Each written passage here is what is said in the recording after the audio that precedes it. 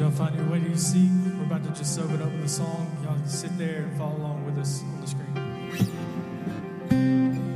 What a joy to see this child, so perfect and so pure. Want to bring us life, the Lamb of God, let the earth rejoice. King has come, our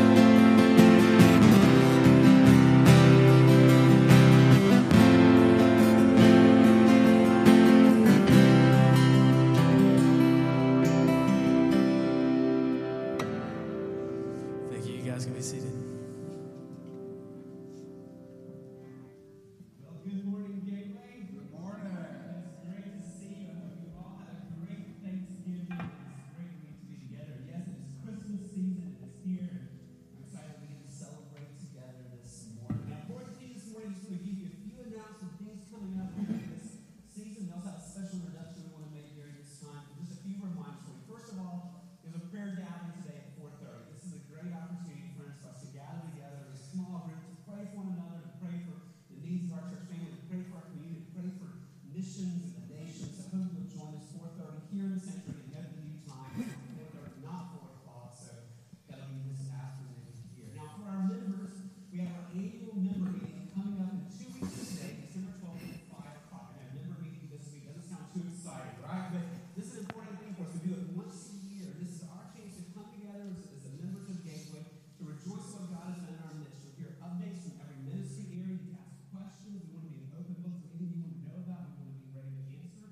But very importantly, we approved the 2021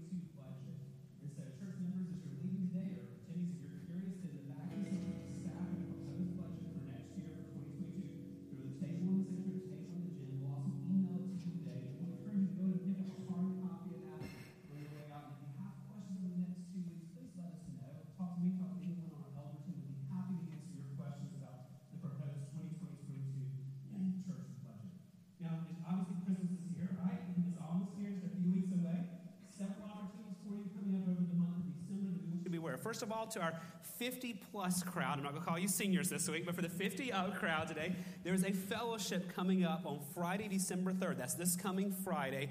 It's the home of Greg and Cecilia Till. Greg, where are you in the room? So Greg and Cecilia back here, y'all wave again. So if you're not sure where to go, come see them. They live in Wetumpka at 225 Cedar Ridge Drive. So if you're not sure where it is, 225 Cedar Ridge Drive up in Wetumpka. 50 up. Hope you'll come join them at their house. Please bring a plate or dish of your favorite heavy hors d'oeuvres, enough to share with others, and then desserts will be provided. It'll be a great chance for the adults of Gateway, 50 up, to join together for a fellowship this Friday. December 8th, we have a church-wide service project and movie night. This is a highlight of the year for us. We're doing 2 service projects this year as we gather together on Wednesday night at 6 o'clock. The first one is locally. We're going to make goodie baskets to take to some fire stations in town just to bless some of the first responders. So we'll be emailing you more details about that, but we're going to bring desserts together and make these big baskets to take to them. But then we're also partnering with an orphanage in Kenya, and we're going to make Christmas cards for the kids in Kenya. So we'll get to think about local and global as we come together. And then after we get that done, we'll have popcorn and hot chocolate, and we're going to watch a Charlie Brown Christmas on the big, massive screen in the gym. So this is for the whole family. Hope you'll all come and be part of that. Then December 13th, ladies, there is a ladies' Christmas painting night in the gym. This will be an opportunity to paint Christmas paintings together, to enjoy desserts together. There's no cost to it, but we need you to register so we know how much supplies to have. Mandy Moody's going to be teaching you how to paint. So if you've never done it before, you can come. If you're an expert painter, you can come. This will be a fun opportunity, ladies, to gather together and celebrate Christmas together. And then I've already had one of the kids of Gateway ask me this morning, when are we going to do the gingerbread houses? And that's coming December 15th.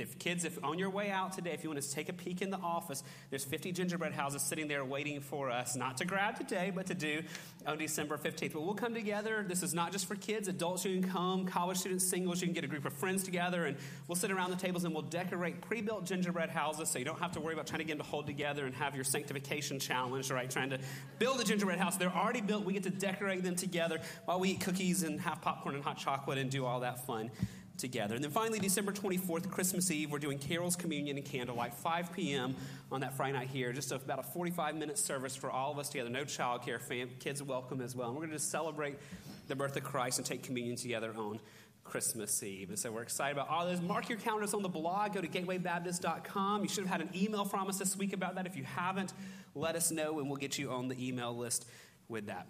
This morning we get a special introduction. You guys pray regularly for New Life in Christ. That's the Hispanic church that meets here on the campus after we're done. You see a lot of our friends coming in.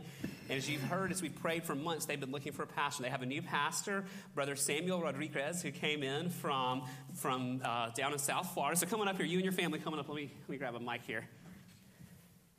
We want you guys to get to see who you've prayed for, and he's going to give you a word of introduction as well. But this is Pastor Samuel Rodriguez, moved up from Miami, Florida, if I remember correctly. He's a new pastor, a new life in Christ, and so we wanted him to say a word of greeting to you.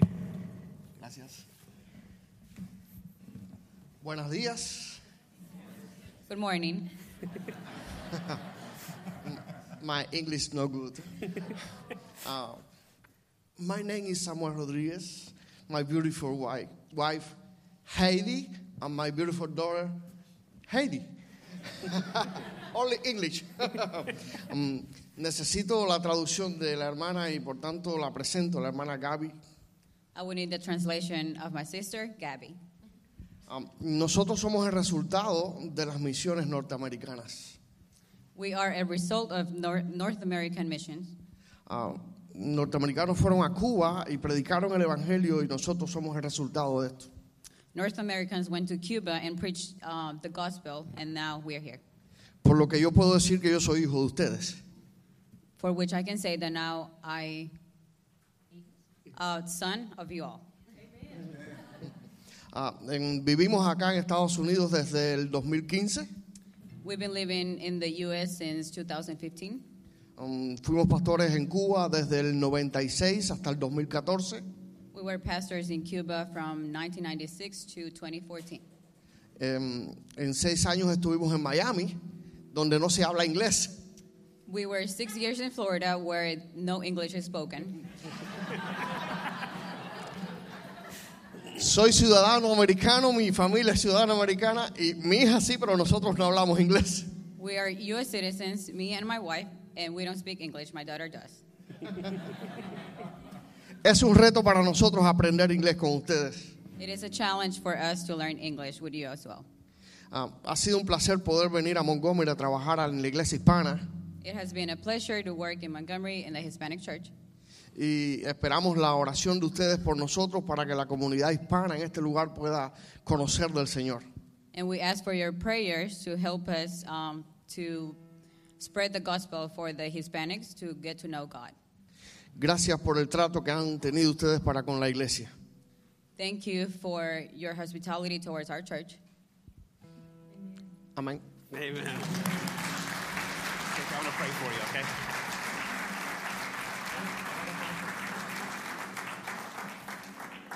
So I hope you guys are excited that they're here. As you see our friends from New Life in Christ, several of them have joined us this morning. And so you see Eduardo back over there and Kike over here and some of our friends that you've known for a while. I hope you'll take time to get to know them. As you're leaving, they're coming in, speak to them and get to know them. These are sweet friendships that we cherish. But I want to pray over you guys, and we're thankful God's brought you here. Let me pray for y'all. Father, we are thankful for the long ministry of New Life in Christ here in Montgomery. We are thankful, Lord, that you have blessed this church. Lord, we are thankful that they've been partners with us, even here on this Gateway campus.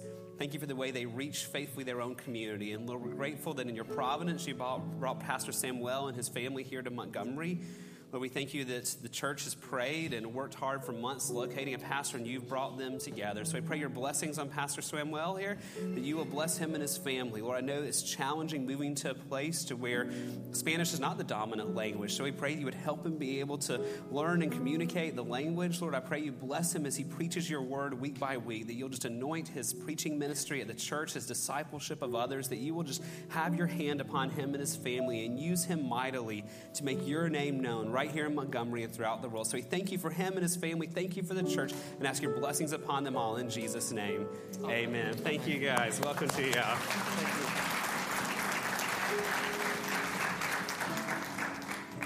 Well, Advent is upon us. So Bill and Martha, if you want to come up here, we are excited to bring back the Advent wreath. As you know, Advent, we'll talk about in our sermon this morning, it is a season of thinking about the coming of Christ. And so today we come to the candle of hope, the theme of hope. And so Bill and Martha Gibbons are new members at Gateway from this year, and they're going to come read us a scripture as our call to worship, and then light the Advent candle, after which we will sing together.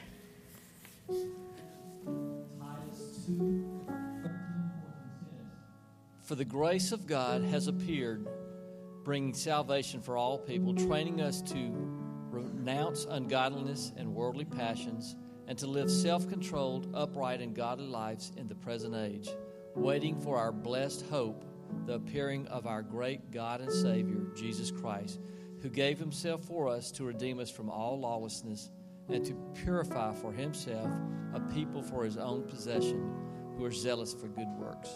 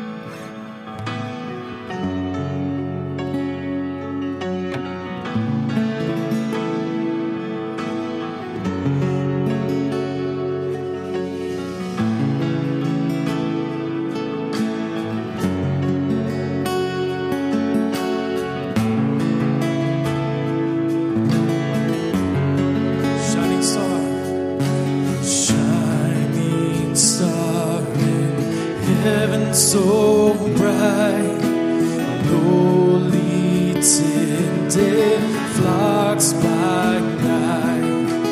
Could this be our faith now sight? Hallelujah, what a Savior.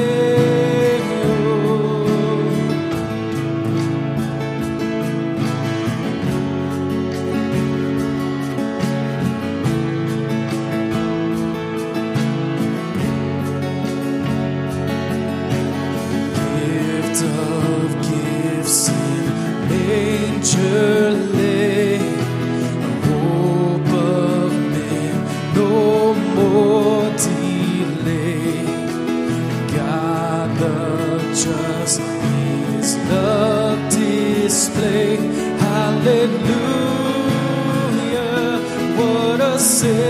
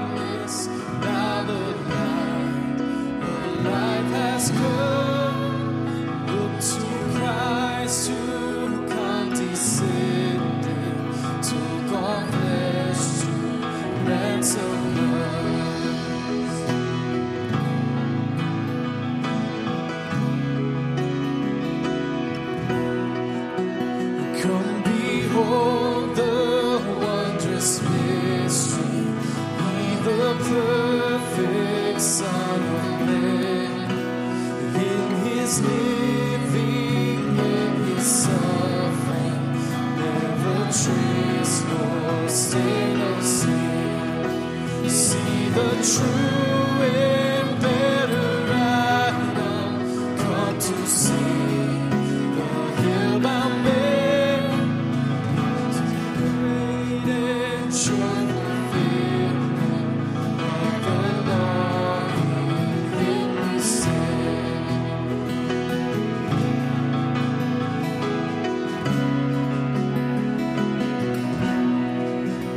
Come behold the wondrous mystery, Christ the Lord upon the tree.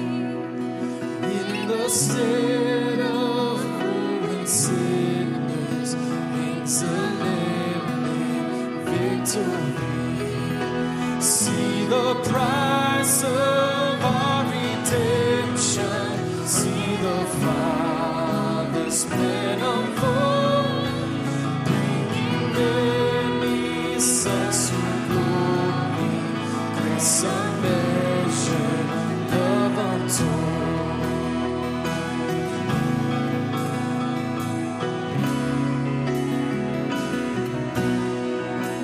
Come behold the wondrous mystery, slain by death, the God of night. But no grave could ever restrain him. Praise the Lord, he is alive. What a foretaste of deliverance, our great will bring our hope. Christ in power, resurrected,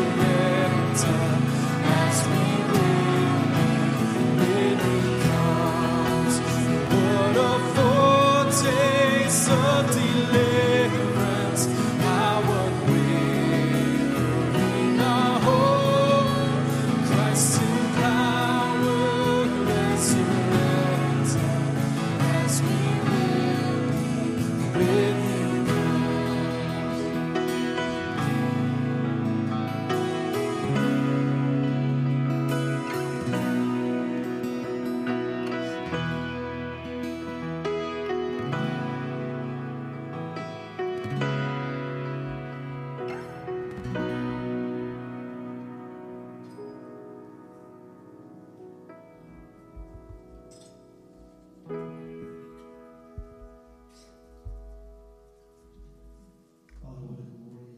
when he comes. What a foretaste of deliverance, how unwavering our hope. Christ in power resurrected, as we will be when he comes. Lord, we're reminded from 1 John 3, behold, beloved, we are God's children now, and we will be, what we will be has not yet appeared, but we know that when he appears, we shall be like him, because we shall see him as he is. And everyone who has this hope in him purifies himself as he is pure. Father, we thank you this morning for the season of Advent. And we're reminded this time of year, Lord, the many opportunities that we have to proclaim the hope that we have in Christ. I pray that as a church that we would be salt and light during this season, Lord. I pray that you would open up opportunities for all of us to communicate the hope that's within us, Lord. That Christ lives within us, that we are his. And that, Lord, we have a hope that supersedes all that we see on this earth. That we long for the day when Christ will return and will establish his kingdom here on earth. And every knee will bow and every tongue will confess that Jesus Christ is Lord. Father, thank you for that. Lord, this morning as we gather, we also want to pray for the many ministries and the opportunities that we have. We lift up to you this morning Jeff and Jennifer Hand in the Fisher's Farm ministry. We thank you for how you're using them in the ministry there. Lord, we pray for them that you would give them grace upon grace as they have projects going on and opportunities to minister. I pray for the men at Fisher's Farm, Lord, that you would continue to do that work in them, grow them in the grace and knowledge of you. Father, we also want to lift up to you Pastor Eddie Mitchell at River's Edge Church. Lord, we pray for the churches in this area, and we long to see the churches grow in this area, that the name of Christ would be magnified.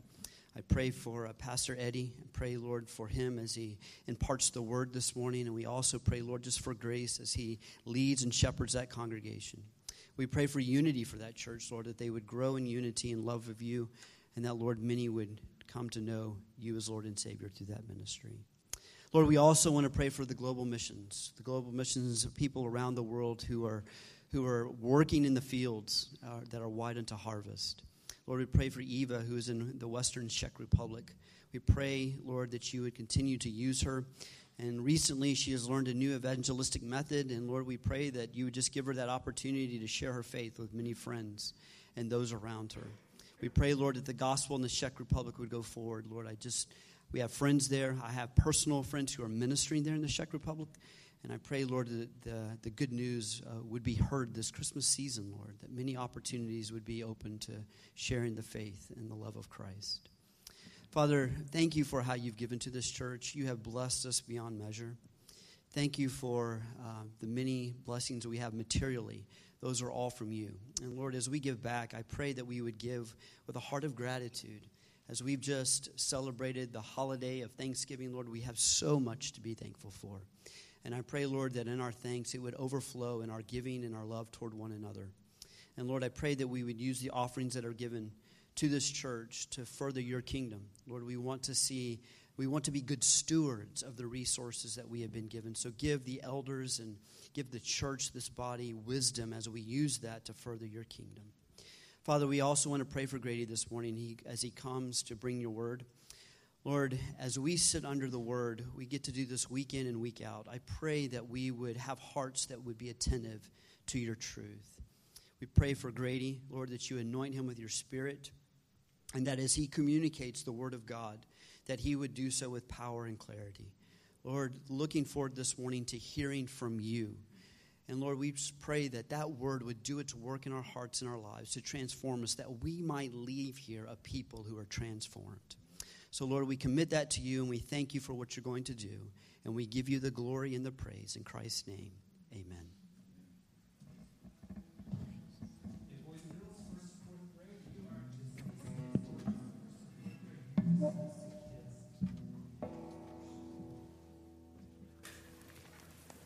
So they are going, if you want to be finding John chapter 1 from the Gospel of John chapter 1, and your copy of God's Word are on your Bible app this morning.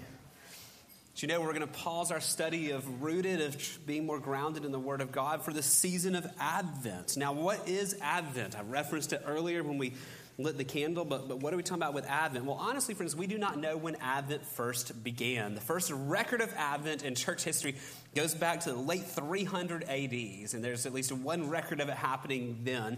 Somewhere then around the 5th or 6th century, it seems to have become more common in the life of some churches. So we're going to something way back in church history, but we don't know exactly when it started. So what exactly is Advent all about then? Well, the word Advent is a Latin word. It's a Latin word that means coming. It's actually a Latin word that translates a Greek word. You know, the New Testament was written in Greek, and it translates the Greek word parousia, which means coming, a word that we use in Scripture to talk about the first coming of Christ, what we celebrate at Christmas, and we talk about the second coming of Christ, when Christ comes again. So Advent historically, when it's been used in the church, has been not just about Christmas, but it's been about remembering Christmas, but also looking towards the second coming of Christ. Now, in recent years in church history, over the last 100 years or so, the focus has kind of been moved away from the second coming of Christ to thinking about the birth of Christ and his first coming. And there's a reason to do Advent and to remember the birth of Christ, because for so many of us who've grown up in church, and this has been our experience, this is a very familiar story. We've seen the nativities everywhere. We talk about Christmas and we sing the songs, and we miss the wonder of the fact that God has come in human flesh. And so for us, Advent becomes a tool to help us rediscover the awe and wonder at what we're actually celebrating this Christmas season.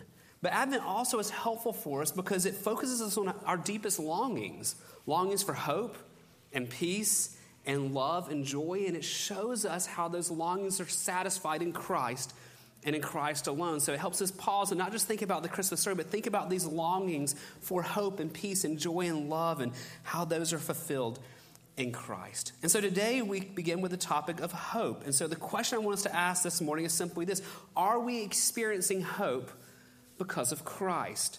Are you experiencing hope because of Christ? As we come into the frantic busyness of Christmas season, are you experiencing hope because of who Jesus is? As we think about that question, we realize how quickly we can lose hope in this life. We begin to realize that our lives are outside of our control. We begin to realize that we will face trials and sufferings as we walk through life. We see pains and hardships that we have to endure. And it becomes all too easy to lose hope. And friends, the reality is many of you have faced hardships this year. As we as elders have prayed for you and come alongside you, many of you have dealt with many hardships this year, from unexpected job changes to financial difficulties to serious sickness to the reality of COVID and your battles with COVID to broken relationships outside of your control, the loss of loved ones, much more. We can go on and on. You as a church family have dealt with many hard things this year. And so the question is, where is your hope in the midst of the hardships of life? Where is your hope in the midst of the hardships of life? We find our answer in the Gospel of John in John chapter 1 this morning. Now, as you know, there's 4 Gospels, Matthew, Mark, Luke, and John, 4 records of the life and ministry of Christ, each told from a different perspective. When you put them together, you get the one big story of who Jesus is. Now, when it comes to the Christmas story, 3 of the 4 Gospels record it for us. Mark is the one who skips it. Mark just goes straight to John the Baptist and then Jesus getting baptized. Like, he doesn't waste any time. He's the fast-paced, let's just get through the story narrative. So Mark skips the Christmas story, but Matthew includes it. In Matthew, you get the genealogy of Jesus. In Matthew, you get the angel appearing to Joseph. You get the wise men coming. You get the family having to flee from Bethlehem to Egypt. If you go to Luke's gospel, you get the angel appearing to Mary. You get Caesar's decree where people had to be counted. So you have Mary and Joseph having to go to Bethlehem. There's in Luke's gospel, you get the no room for them in the inn. You get the Jesus in the manger part of it. You get the shepherds in the field at night. So that's where we get that part of the Christmas story that we celebrate. But when we come to John, he approaches it totally different than Matthew or Luke does in talking about the birth of Christ. In fact, he starts long before Jesus came in human flesh. He goes all the way back to creation. So look back at John chapter 1, verse 1. This is not our text for the day, but I want you to see kind of how he's setting the stage for what's to come with his account of Christmas. John chapter 1, verse 1, he says, "In the beginning was the Word." It's just a name for Jesus here. "And the Word, Jesus, was with God, and the Word was God. He was in the beginning with God. All things were made through him. Without him was not anything made that was made." So we have here at the beginning that all things were made through him, that Jesus has always existed. So from the very beginning, John lays the foundation that Jesus did not begin with the Christmas story. That Jesus for all eternity has always been the second person of the one true God. He has always been God. He is eternal. And then as John builds up, he gets to verse 14. That's where we're going to pick up this morning. And John only gives us one verse about the Christmas story. That's it. In his 21 chapters, there's only one verse about the Christmas story here. And he does not include what we typically associate. There's no talk of Bethlehem. There's no talk about the inn and the manger. There's no talk of shepherds. There's no talk of wise men. There's no talk of angels in the sky. He doesn't do any of that for us.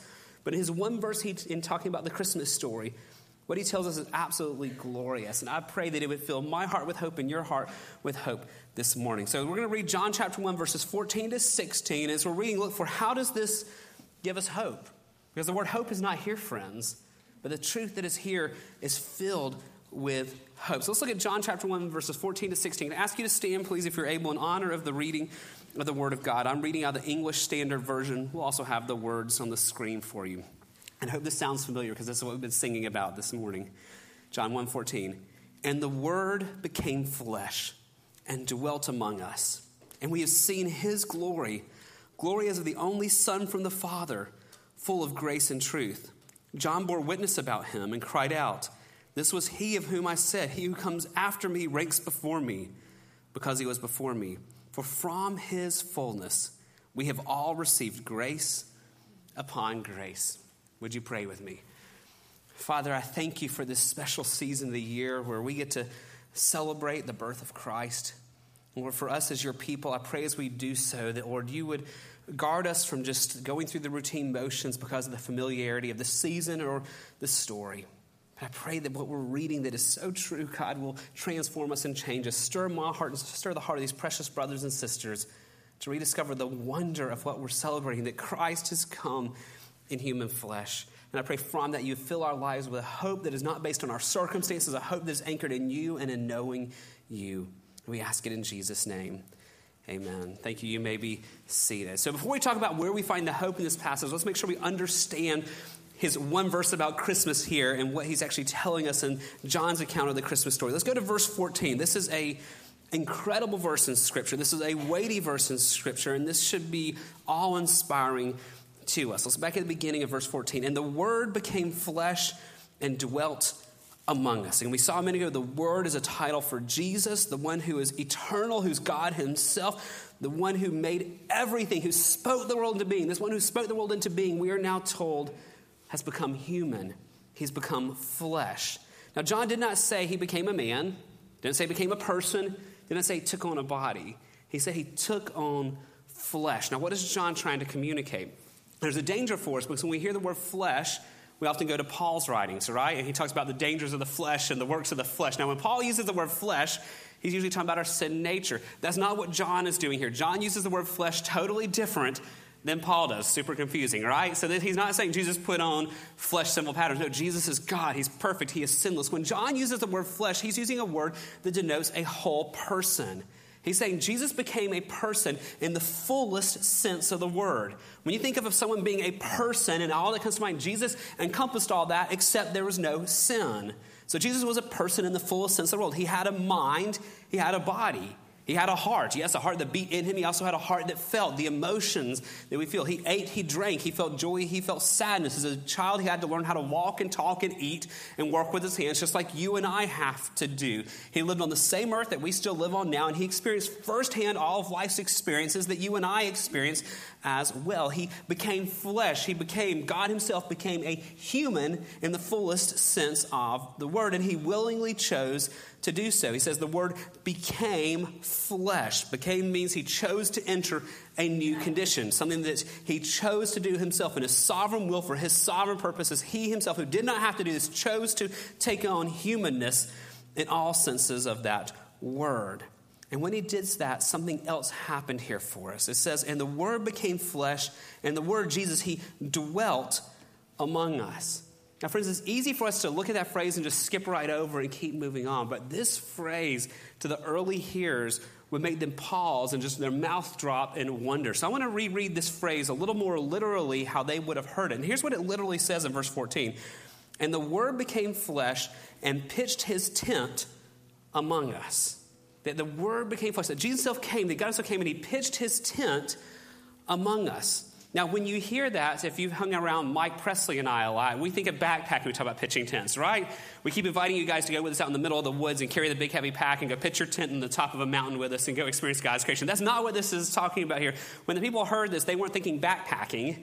They were thinking of the Old Testament and what's called the tabernacle, the tent of meeting. So you could literally translate this, and the word became flesh and tabernacled with us. To the early hearers, that's what they would hear. When they heard that the God himself pitched his tent among us, which is what that word means, that he tabernacled with us. Now, what in the world does that mean? You had to go back to Exodus in the Old Testament. Because in the Old Testament, remember, God's people have been slaves in Egypt for many, many, many years. And God miraculously delivered them from slavery. They had a long journey for many, many years to the promised land. And as they journeyed, God gave a special place in the midst of their gatherings, in the midst of their camp, that was called the tent of meeting. It was called the tabernacle. It was a place in the middle of the nation of Israel to be the constant reminder of God's presence. It was to be the place where the people came to worship God. It was to be the place where God met with them. So the tabernacle, the tent that they pitched in the middle of their camp as they traveled, had to be holy. It had to be set apart. So we don't have time to read Exodus 25, 26, and 27 today, but if you want to read it later, go back and reread Exodus 25, 26, 27, because there's 3 chapters of instructions of how this tent was to be made and how it's to be pitched, how it's to be put up. There are instructions about the rings and the poles and the material and how they're to be put together in the exact dimensions. God left nothing out and told them exactly how to build this special tent that they were to put up everywhere they went. And the people of God obeyed that with Moses leading them, and they made this place called the tabernacle, this tent that they would pitch in the middle of their gathering. And when they finished it, what I want you to see this morning from Exodus is what happens. So Exodus chapter 40, verse 34 to 38. I want you to see what it is. Exodus chapter 40, verse 34. So they've just finished doing it. Moses completed the instructions. This was happening. The cloud covering the tent of meeting, and the glory of the Lord filled the tabernacle. Verse 35, it goes on. And Moses was not able to enter the tent of meeting because the cloud settled on it. This is God's presence being seen before them. And the glory of the Lord filled the temple. Verse 36, it goes on. Throughout all their journeys, whenever the cloud was taken up from over the tabernacle, the people of Israel would set out. So from the special tent, God would guide his people. There'd be a cloud on it, and when the cloud stayed on top of it, they would stay put. When the cloud would lift, they would follow God's direction. They would pack up this tent, they'd pack up all their camps, and they would keep traveling towards the promised land. The cloud would stop, they'd redo their tents, and they would pitch the tent in the middle of the gathering. Once again, they would resume their worship there until God moved them on again there. And then our last one in verse 38, if you can jump up there for us, Alexander. You have one more verse ahead, verse 38. For the cloud of the Lord was on the tabernacle by day, and fire was in it by night, in the sight of all the house of Israel throughout all of their journeys. Now get the image in your mind here. Here's a tent in the middle of their gathering. At night, there's fire on top of it. This God's presence. During the day, it's a cloud on top of it. The God's presence was visible to the people there. And wherever they moved, this tent was always there. This tabernacle was always pitched right there in the middle of their gathering, that it was a constant reminder to God's people that God was with them. On the easy parts of the journey, the tabernacle, the cloud, and the fire was there to remind them that God was with them. On the hard parts of the journey and the trials and the sufferings, the tabernacle was still there to remind them that God was still with them. That's the image that we have in view here when we come to verse 14, and John says, go back to John 1:14, and the Word became flesh and tabernacled among us. The Word became flesh and pitched his tent among us. Now, what is the parallel here that John's trying to help us see? Well, I think there's a lot, but there's three I want to point out here. Ways that John is pulling an image to help us understand who Jesus is and what Jesus came to do. Number one, the tabernacle, back to Exodus, was humble in appearance. The tabernacle was humble in appearance. If you think about the people of Israel at the time, they've been living in Egypt. There's pyramids and there is palaces and all this grandeur of the nation of Israel. And as they moved, the grandeur that they're supposed to look at was a tent they put up that was made of animal hides. This was not the palaces of Egypt that they had just seen. Their central place, their central reminder was not something super extraordinary. It was a tent made of animal hides, and yet it housed the glory of God. And John is pulling that image to say when people looked at Jesus Christ, he didn't glow. He didn't have, despite what our kids' Bible show, he didn't have a halo floating around him where everyone's like, oh, look, he's different. He looked like a human from the Middle East here. Isaiah tells us in Isaiah chapter 53, verses 2 and 3, in Isaiah 53, verse 2, this is a messianic prophecy. This is talking about the coming of the Messiah before he came. For he grew up before him like a young plant and like a root out of dry ground. He had no form or majesty that we should look at him, and no beauty that we should despise him. Then in verse 3, he carries on. He was despised and rejected by men, a man of sorrows and acquainted with grief, and as one from whom men hide their faces, he was despised, and we esteemed him not. Just as the tabernacle wasn't anything extraordinary to see, when you looked at Jesus, he looked like a human. Remember, he took on human flesh in the fullest sense of the word. That's what we sing when we think about the song, Hark the Herald Angels Sing. You'll hear it on the radio. You'll sing it. There's a line in there that tries to communicate this truth. It says, veiled in flesh, the Godhead see. Just as the tabernacle looked pretty ordinary, but inside was the glory of God. Christ looked like an ordinary man, but he had the glory of God. Veiled in flesh, the Godhead see. The glorious God was in the midst of his people, and he looked just like every other man at the time. So the number one, the tabernacle was humble in appearance. What else is John trying to bring out for us about Jesus tabernacling with us? Number two, the tabernacle was always in the middle of the people. The tabernacle was always in the middle of the people. No matter where God led them, in the easy days or the hard days, the tabernacle was there. It remained in their midst as a constant reminder that God would lead them and God would be with them. Jesus came to do the same thing, to tabernacle among his people, to be with his people. That's, if you think about it in Christmas songs, one of the names that we sing about and celebrate is he is Emmanuel, God with us. This comes from Matthew chapter 1, verse 23. I think we have it on the screen for you. Matthew 1:23. There you go. Behold, the virgin shall conceive and bear a son. They shall call his name Emmanuel, which means God with us. So Jesus came to be God with us. God desires to be in the midst of his people, not distant, but near. He came to tabernacle to be with us. But number three, I think the parallels that John's trying to bring out for us here. The number three, the tabernacle was to show people the glory of God. The tabernacle was all about showing people the glory of God. Everything about the design of the tabernacle was to communicate truth. That's why we read in Exodus 40 earlier that it was humble in appearance. People would look at it and they would know the glory of God was with them. And that's exactly what John is bringing out for us, that Jesus came to show us the glory of God. If you don't get anything else, make sure you get this about the Christmas story. Jesus came to show us the glory of God. By glory, we mean his brilliance, his beauty, his worth, the fullness of who he is, his nature, his attributes, his sovereign plans, that Jesus came to show us the glory of God, just as a tabernacle did. So we go back to verse 14 of John 1, and John makes this very explicit for us. And the Word became flesh and dwelt among us. And we have seen his what? We've seen his glory. We've seen the glory of Christ. The glory is of the only Son from the Father, full of grace and truth. Friends, John literally saw the glory of Jesus. Now, when some people read this and think, oh, yeah, of course he did. Peter, James, John went up on the mountain of transfiguration. They saw Jesus glorified. They see him in all of his brilliance. But I don't think that's just what John has in mind here. He saw Jesus' glory and Jesus' death and resurrection. He saw what happened when Jesus died. He saw what happened when Jesus rose again. He saw every miracle. He saw all these things that pointed to the glory of God. But I want us to miss something here. John saw Jesus' glory through every day of Jesus' humble obedience. When we think of glory, we don't have to just think about the Mount of Transfiguration. We don't have to just think about the resurrection and miracles. Jesus glorified God moment by moment every day in his humble obedience to the Father. The way he prayed, the way he spoke, the way he willingly suffered, the way he loved people, all this he glorified God. The glory of God was on display for John to see in Jesus' day-by-day obedience to the Father's plan. But friends, the glory of God is not just for John, Peter, James, and John to see. It's for us to see as well. Jesus came so we could see the glory of God, and that's you and I today too. God in his grace to us gave us scripture so we could read about Christ. We could read about God's nature, and we could see God's beauty, see God's brilliance, see his greatness, see his glory as we read the scriptures. Jesus came to pitch his tent, to tabernacle among us so we could see the glory of God. That's what the author of Hebrews brings out in Hebrews chapter 1, verse 1. I want you to see this as well.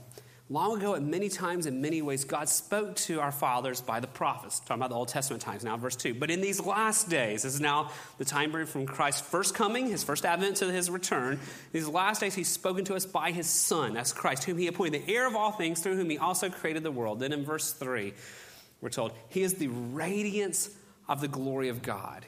Here it is, that God has spoken to us by his Son, and Christ is the glory of God, the exact imprint of his nature, and he upholds the universe by the word of his power. That Christ came so we could see the glory of God. That's what John is bringing out. Go back to verse 14. And the Word became flesh and pitched his tent among us, and we have seen his glory.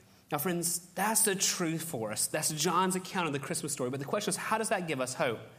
How's the fact that Christ came to tabernacle with us, how does that give us hope? What difference does that make when you're on a trial and suffering on a hard day? What difference does this make? Three things I want you to see this morning, I believe, give us hope when we think about John's short account of Christmas here. Number one, this truth reminds us that God is knowable. Let's start there, the foundation. This truth reminds us that God is knowable. The reason the tabernacle was there was so that people could know God and see his glory. And the reason Christ came was to rescue us so that we could know God and we could worship him. All this points to God's desire to know a people and be known by a people. One of my favorite authors described it this way. He said this: God came to live in a tent so we could watch him more closely. God wants to be seen and known in his Son. He carries on. I found this really helpful. He said, I think what pitching a tent with us implies is that God wants to be on familiar terms with us. He wants to be close. He wants a lot of interaction.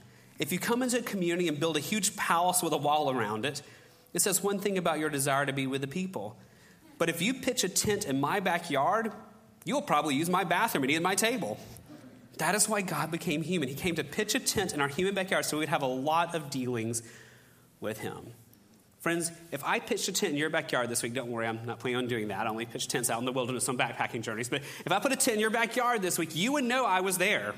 I'd be knocking on your door, hey, can I come use your restroom? Knocking on your door, hey, do you have any snacks or food? Like if I had a tent in your backyard, there'd be no mistaking that I was living in your backyard. I think that's the image that we're supposed to get here in this, when that Christ came to tabernacle with us. He wants us to know him. He wants us to know that he is there. But the reality is for us, friends, when we're not in the middle of a trial, we forget he's pitched his tent right there with us, don't we? God in his grace often has to use the hard times and the trials to drive us to the place to remember that he is right there and wants us to run after him in a real relationship with him. So the question for us is, are we interacting with him? Jesus came to pitch his tent among us, to tabernacle with us. Are we even aware that he is there? And are we pursuing a relationship with the one who put up his tent in our backyard? Friends, God is knowable. He's revealed himself to us. That is the foundation for our hope. Easy days and the hard days, that he is knowable and desires a relationship with us. Number 2 builds on that, is that number 2, God understands our struggles. The fact that Christ tabernacled with us means he understands our struggles. Jesus entered the human experience, as we said earlier, in the fullest sense of the word. He understood hunger. He understood pain. He understood betrayal. He walked through all the trials of life that we walk through. And the more common phrase, he's been there, done that, right? Whatever you're experiencing, Christ himself has experienced. Therefore, he's not distant looking at you, just shaking your head like, oh, I'm sorry they're having a hard day. He empathizes with his children. He understands because he has been there. Hebrews brings us out. Hebrews chapter 4, verse 14 and 15 tells us this great thing. It says, we do not have a high priest who is unable to sympathize with our weakness. Now, just pause there.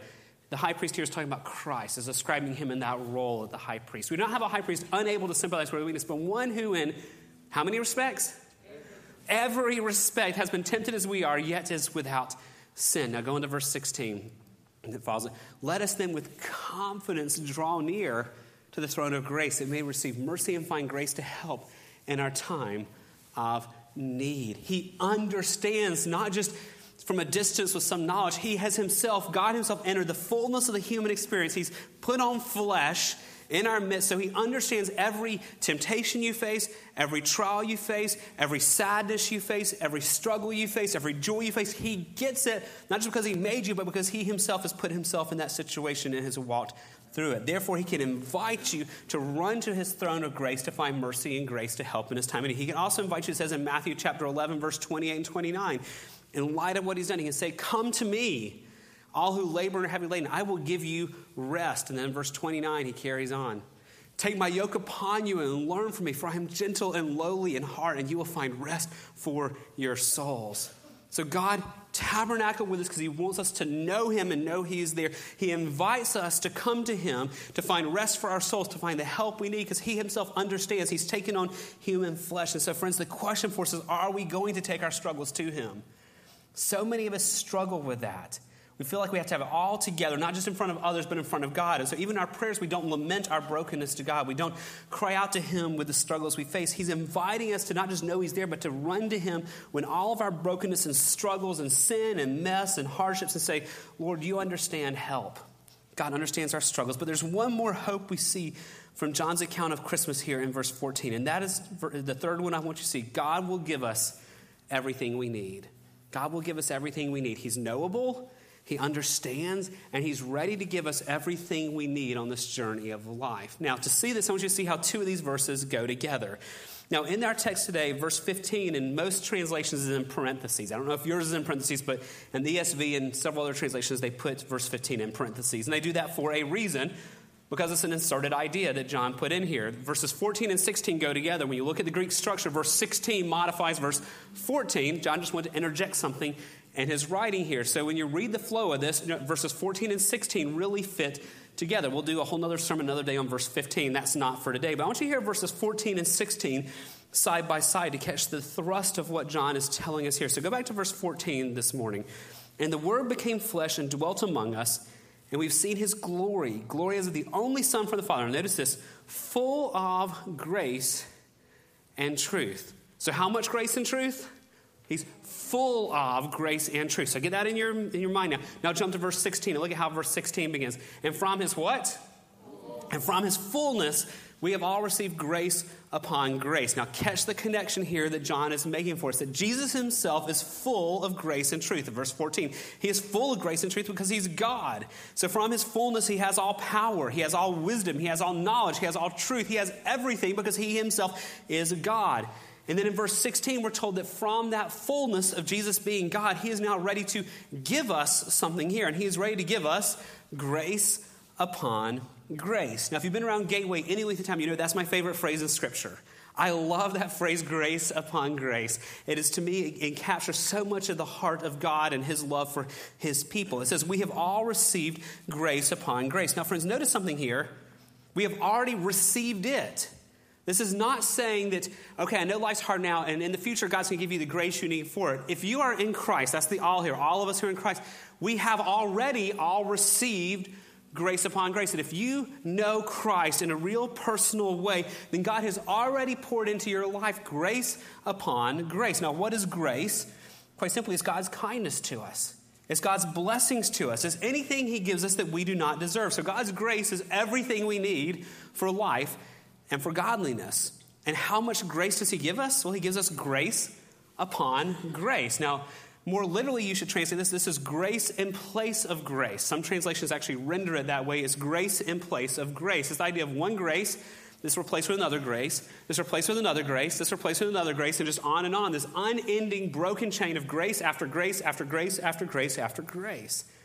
One author I read years ago described it as waves of grace.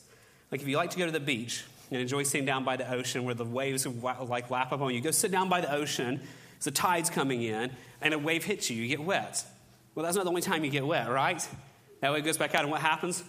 Wave after wave after wave is going to hit you. That's what this Greek phrase is communicating. This grace after grace after grace. The waves of grace, one grace comes to you, and then it's followed by another grace, followed by another grace, followed by another grace. That if you are in Christ, everything you need will be given by God over and over and over and over again. I love how Martin Luther, the great reformer, described it. He said this spring, the spring of grace, is inexhaustible.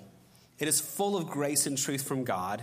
It never loses anything, no matter how much we draw, but remains an infinite fountain of all grace and truth. The more you draw from it, the more abundantly it gives. Let that sink in from it. There's an unending supply. The more you draw from it, the more abundantly it gives of the water that springs into eternal life. Just as the sun is not darkened by the whole world enjoying its light and can indeed light up 10 worlds, so is Christ our Lord an infinite source of all grace. Because if everyone on the planet went out to sunbathe, we can't today, it's cloudy, but on this next sunny day, right? The sun's not going to run out of sunlight because we're all enjoying it. You could put 10 more planet Earths around us and the sun wouldn't run out of sunlight giving us sunlight. There's an unending supply of light coming from the sun. That's the image for us of grace, that we can pull from God's grace. Every believer in the world can pull from God's grace today, and God's not up in heaven sweating, going, I hope no one asks for any more. I'm not sure I have anything left. He is God. From his fullness, he will never run out. There's an unending supply of grace. The more we draw, the more that is there waiting for us. That means, friends, the grace we need to focus on God when life is easy is already there for us and keeps on coming. The grace we need when life is hard and full of trials and struggles, it's already there and it keeps on coming.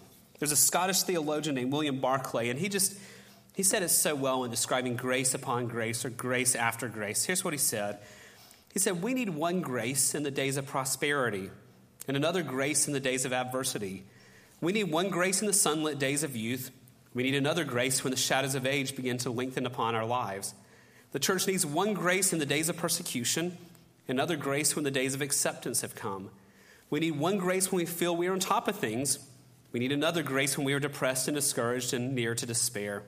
We need one grace to bear our own burdens, and we need another grace to bear one another's burdens. We need one grace when we are sure of things, another grace when there is nothing certain left in the world.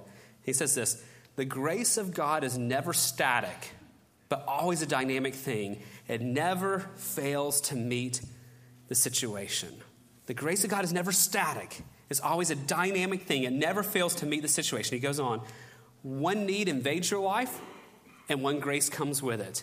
That need passes. Another need assaults you, and with the other need comes another grace. All throughout life, we are constantly receiving grace upon grace upon grace.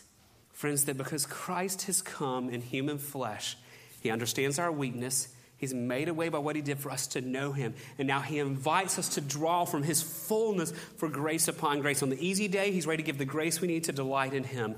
When the hard days come, he gives us the grace we need to delight in him. When the trials come, he gives us the grace we need to stay focused on him. Friends, he gives grace after grace after grace after grace. So let's bring all that together. Where do we find hope in this life?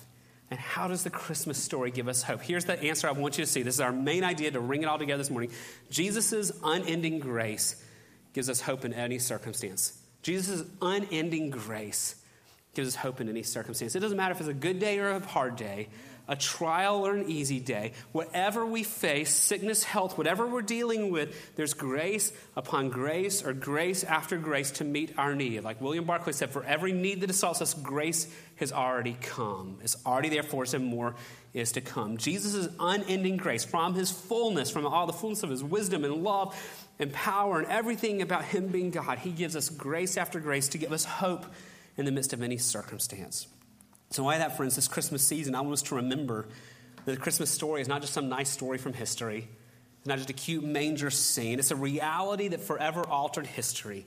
It's a reality that forever altered how you and I can know God. And I want us to remember this Christmas season that the Word became flesh and pitched his tent and tabernacled among us. And because of that and because of his fullness of grace and truth, we can receive grace after grace. And so the question for us is quite simple. Are we desiring that grace, friends?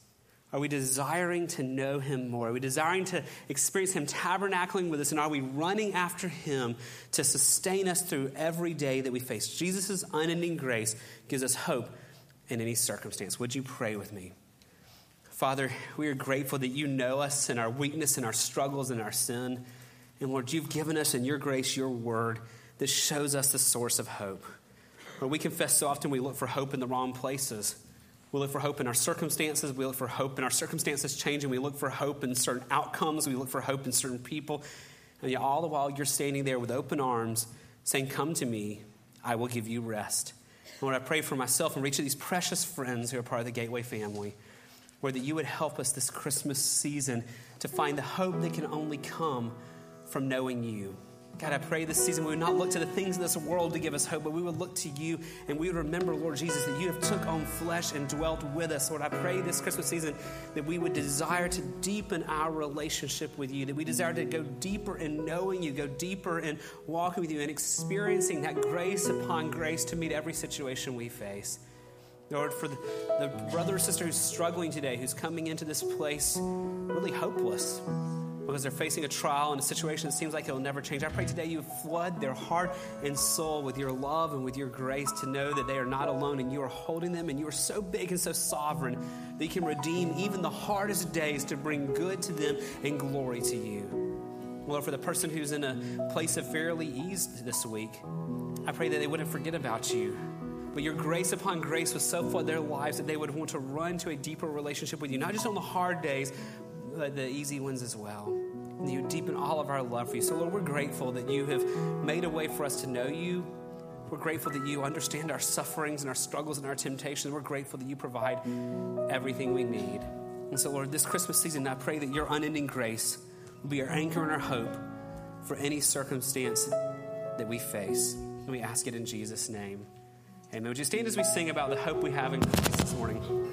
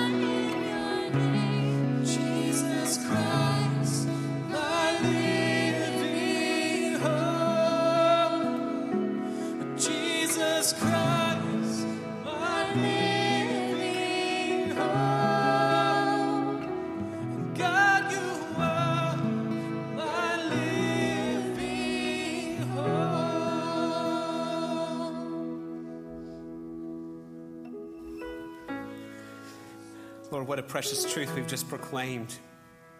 We have a living hope in knowing you. But Lord, help us treasure that truth. Help us think on that truth. Help us share that truth throughout this Christmas season. Lord, all around us are people that you have put in our lives who lack hope right now, who do not know the living hope of Christ. Help us be mindful of them and make you known to them throughout this season. And Lord, fill our hearts with a joy that can only come from experiencing that living hope and your grace upon grace. And we ask it all for your glory in Jesus' name. Amen. God bless you, Gateway family. Have a great Sunday afternoon.